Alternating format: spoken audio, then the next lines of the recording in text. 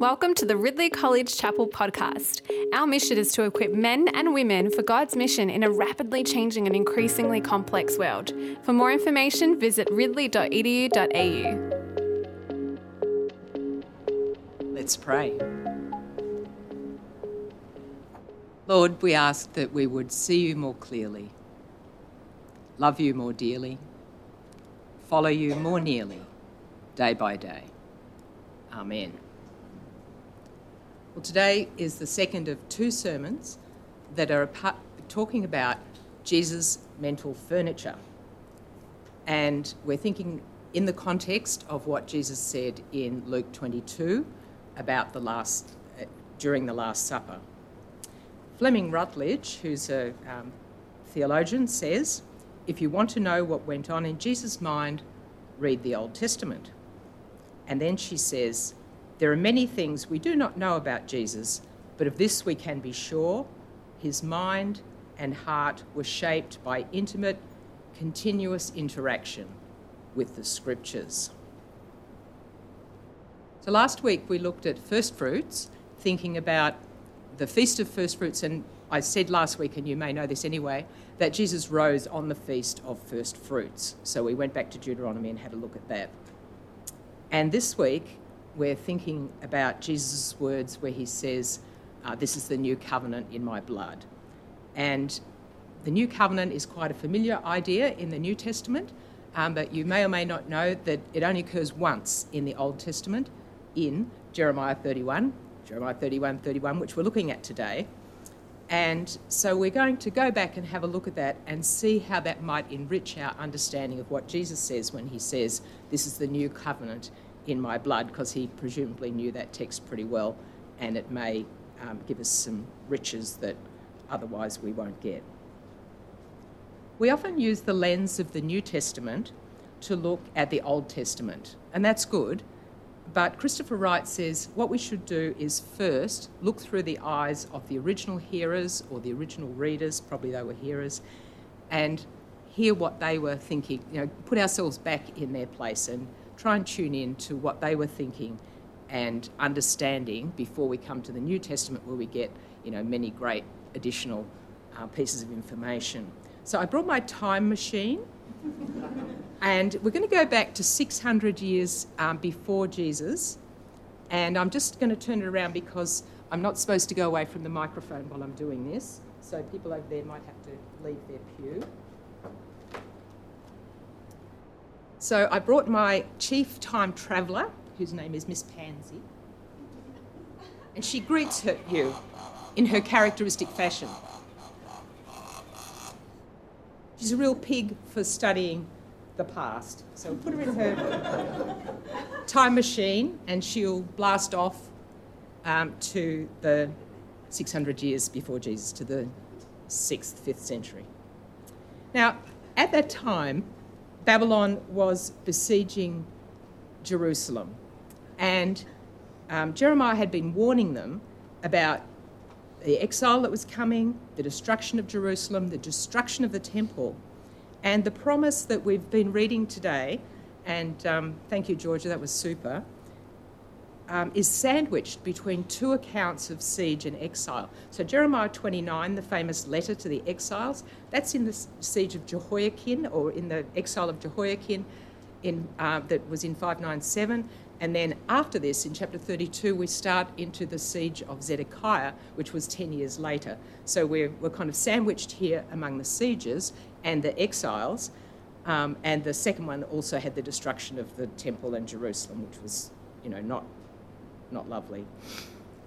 But here, we've kind of taken a forward look. So God starts to talk about what will happen after the exile. So most of the book of Jeremiah is like, whoa, whoa, don't do that, repent, repent, repent. And here it says, well, after you've made the big mess, this is how I'm going to clean it up. And so we hear here about a new exodus, a restoration to the land, which was in what Georgia read to us. And it's a bit like what we read last week, the Deuteronomy and the rest of the Pentateuch is like the beginning of the story where we go into the land and we have the Sinai covenant. And then this is like where we go out of the land and we need a new covenant, and then there's going to be a return. So looking at the text, verse 27, the days are coming, declared the Lord, when I will plant the kingdoms of Israel and Judah with the offspring of people and animals. So people will return, but also, there'll be a regeneration of the land, which had got into a pretty bad mess. Just as I watched over them to uproot and tear down, to overthrow, destroy and bring disaster. These are all words that are in Jeremiah 1 and like key terms that go through the book. So I'll watch over them, and that's a key term too about the watching, and these terms, to build and to plant. So he says, I'm going to do smashing and then I'm going to do rebuilding, and we're looking at the rebuilding part here. Verse 31, days are coming, so days are coming, days are coming. It's a big refrain in this text. Declares the Lord, when I will make a new covenant with the people of Israel and with the people of Judah. Now this is pretty nice because the people of Israel, the northern kingdom, already gone 100 years before, and they're scattered and we don't know what happened to them. And the people of Judah, mostly in Babylon, and we do know what happened to them, and they're the ones that are going to be brought back. But God still cares about those Israel people. So what does he mean by a new covenant? When we came back from Hong Kong, I needed a car, and I went to a dealer. It was a Christian dealer. He was really fantastic, and he gave me this really, really, really good second-hand Corolla. And I loved that car, but it got old because it was second-hand, and then it got older and older. So I was able to get a new car, and I said, what I want is a Corolla. So the only thing that's different about my new car is that it's white instead of grey or whatever the old one was. I've even forgotten the colour, isn't it shameful? And it's got just a couple of little things, but it's basically the same car except it's a new car, right? So is that what we're talking about? Well, bad luck to us if you have a look at what it says in the next verse, 32. It will not be like the covenant I made with their ancestors. So we're not getting another Corolla here. When I took them by the hand to lead them out of Egypt, because they broke my covenant, though I was a husband to them. Now, I think this is a little bit ironic because they were smashing the covenant from like day one. He gives them the 10 Commandments, he goes up the mountain, they worship the golden calf, he comes down, he smashes the things, he goes up again. So they're already on recycle. But here, this seems to be something different, not just a new Corolla. And this is what he says are some of the features of the new covenant. And the thing that's quite puzzling, if you know a lot about the Old Testament, as Andrew or Andy do, is these are all things that are part of the old covenant. Like, where is the newness? So let's look at these old things first, and then we'll roll around and look for a newness.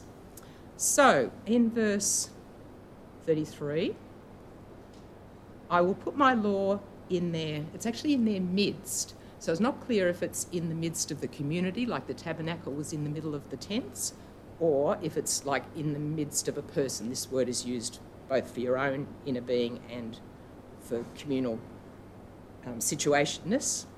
And write it on their hearts, remembering that in the Old Testament, the heart's not about emotion, but about the will. So we're going to have this inner experience of the law written on our hearts pretty permanently. In chapter 17, it says, your sin is written on your hearts with an iron pen. Sounds painful, doesn't it? But I think God is a bit nicer than that when he writes on our hearts. So this is relational. It's in my heart, it's in my inner being, and perhaps in the midst of all of us. It's personal. It's not just something out there on a notice board or a whiteboard. And then he says,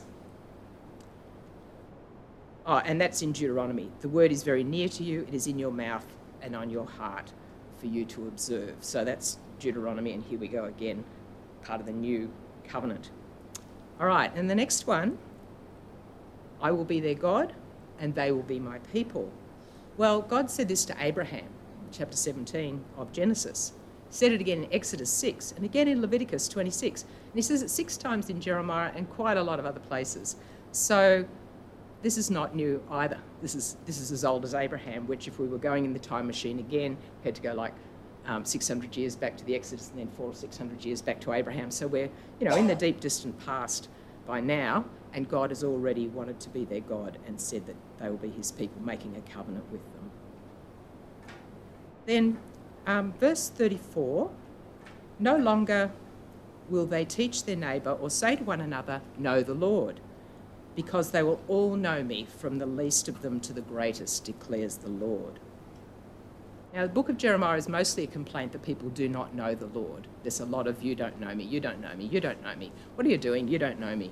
But there are several places where he explains what it means to know the Lord. And in chapter 9, verse 24, he says, "Let people understand and know me." So he's going to give us a little definition. "That I am the Lord, I act with steadfast love, justice and righteousness in the earth. For in these things I delight, says the Lord." So he's talking about his character here, not just like a mystical feeling to some unnamed and unknowable person, but he's got a name, "I am Yahweh," and he's got a character, justice, righteousness, and chesed, which is steadfast love, loving kindness, something like that. And then he spells it out again in chapter 22. He says in 22:3, "Thus says the Lord, act with justice and righteousness." Here, those two terms that he already said, "I'm like this, justice and righteousness, and you should do this as well. And deliver from the hand of the oppressor anyone who has been robbed. And do no wrong or violence to the alien, the orphan and the widow, or shed innocent blood in that place." And those of you who are in Old Testament know that the alien, the orphan and the widow are in Deuteronomy, like God's favourite people. So this again is not new. It's the old ideas being brought back together. And then the last little bit, "For I will forgive their wickedness and will remember their sins no more." And you don't need me to tell you that's also part of the Old Covenant and the reason for all those sacrifices and rituals and so on. So what is going to be new about this new covenant? Well, I don't know if you noticed or not that there's no call to obedience here. In the Old Covenant, it's, "I will do this and you need to do this." But the book of Jeremiah is such a disaster. God's obviously realised that people are totally incapable of doing their side. So this is just God. "I will put my law in your heart. I will cause you to know me. I will forgive you." And it seems to be a whole unilateral action of God here to take responsibility and to achieve what needs to happen. Let's go to Luke 22. I'm in verse 19, so the first part I talked about last week, so just 19 and 20 today. "And he took bread and gave thanks and broke it and gave it to them, saying, 'This is my body given for you. Do this in remembrance of me.'" Andrew McGowan, who's actually an Australian but is now at Yale, is a early church historian, and he knows a lot and he's read everything. And he says that, so he could be wrong, but I'm just quoting him because I don't know about that era. And he says that this breaking of the bread idea is actually not found in texts of that period about just having a meal with other people. It's something like special that Jesus talks about. So perhaps, probably, do your own probability test. Jesus is really wanting us to think when he breaks the bread that he's talking about his death, because that's not normal. Like, he breaks the bread and he says, "This is my body. Do this in remembrance of me." Now, remembrance in the Old Testament isn't like, "Oh yeah, I remembered that, I should, go to the shop." We get a really good idea of remembrance in Exodus 2, where the Israelites are groaning because of the terrible time of their slavery, and God remembers them. He didn't go, "Oh yeah, I'd forgotten about them, I was sort of looking over here at Ethiopia." He goes, "Oh yeah, I remember them, and that means I'm now going to swing into action on their behalf." So it's a bit like you get a reminder email, which is not really like this at all, but, and you actually do whatever you promised to do. So he acts on his commitment to his people. So when he invites us, "Do this in remembrance of me," it's a call to action. It's not just, as we sit in communion, "Oh yeah, I remember Jesus, thank you Jesus, that was lovely," but he's asking us, "This is what I did, and I want you to go along with me and to make my life part of yours." Then in verse 20 he says, "In the same way, after the supper, he took the cup, saying, "This cup is the new covenant in my blood." Now, the word covenant is way wider than what we got in Jeremiah. You know, you've got a whole Old Testament to range over to find out what covenants are all about.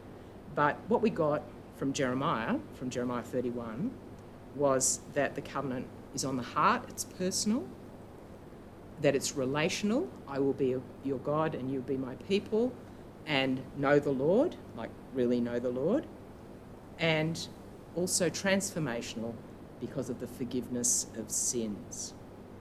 And he also talks about the new covenant in my blood. Now, that was a secret in Jeremiah 31.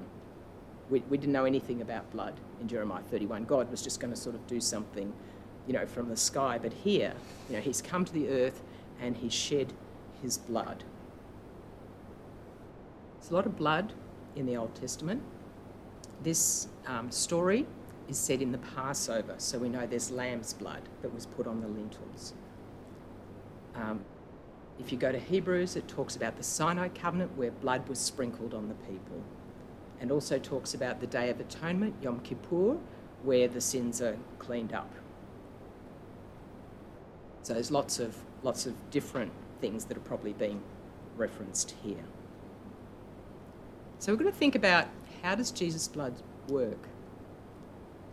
So maybe we think about it as an external sanitizer, you know, like you put the COVID stuff on and clean off the germs, you know, clean yourself up.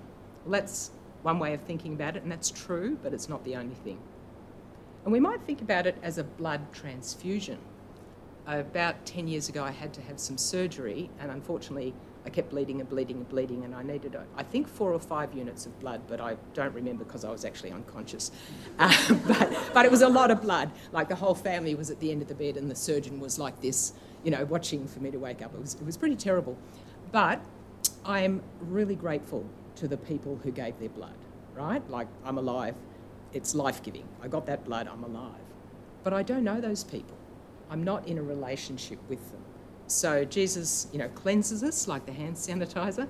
He, you know, gives us life like the blood transfusion, but there's more. There's just, he, in his giving of his blood, he's bound our life with his and drawn us into this new covenant where we know him and he's our God and we're his people and all these things that we're talking about.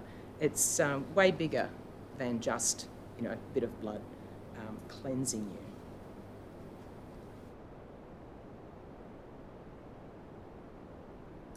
So, summary. In Jeremiah, we saw that the Old Covenant and the New Covenant had a lot in common. They were relational, they were personal, and they were transformational. But Jesus, in chapter 22, reminds us that we are to remember him and that in his blood he binds us to himself. So there's kind of Old Covenant, Jeremiah, New Covenant, and Jesus' New Covenant to kind of stack up and learn from there. Just want to finish with, it's a poem, but we'll use it as a prayer from George Herbert. And some of you will know this poem pretty well, and for others it will be unfamiliar. Love bade me welcome, yet my soul drew back, guilty of dust and sin.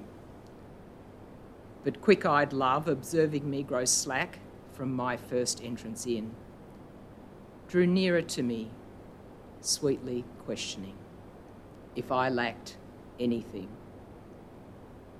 A guest, I said, worthy to be here. Love said, you shall be he. I, the unkind, the ungrateful? Ah, my dear, I cannot look on thee. Love took my hand and smiling did reply, who made the eyes but I? Truth, Lord, but I have marred them. Let my shame go where it does deserve. And know you not, says love, who bore the blame? My dear, then I will serve. You must sit down, says love, and taste my meat. So I did sit and and eat.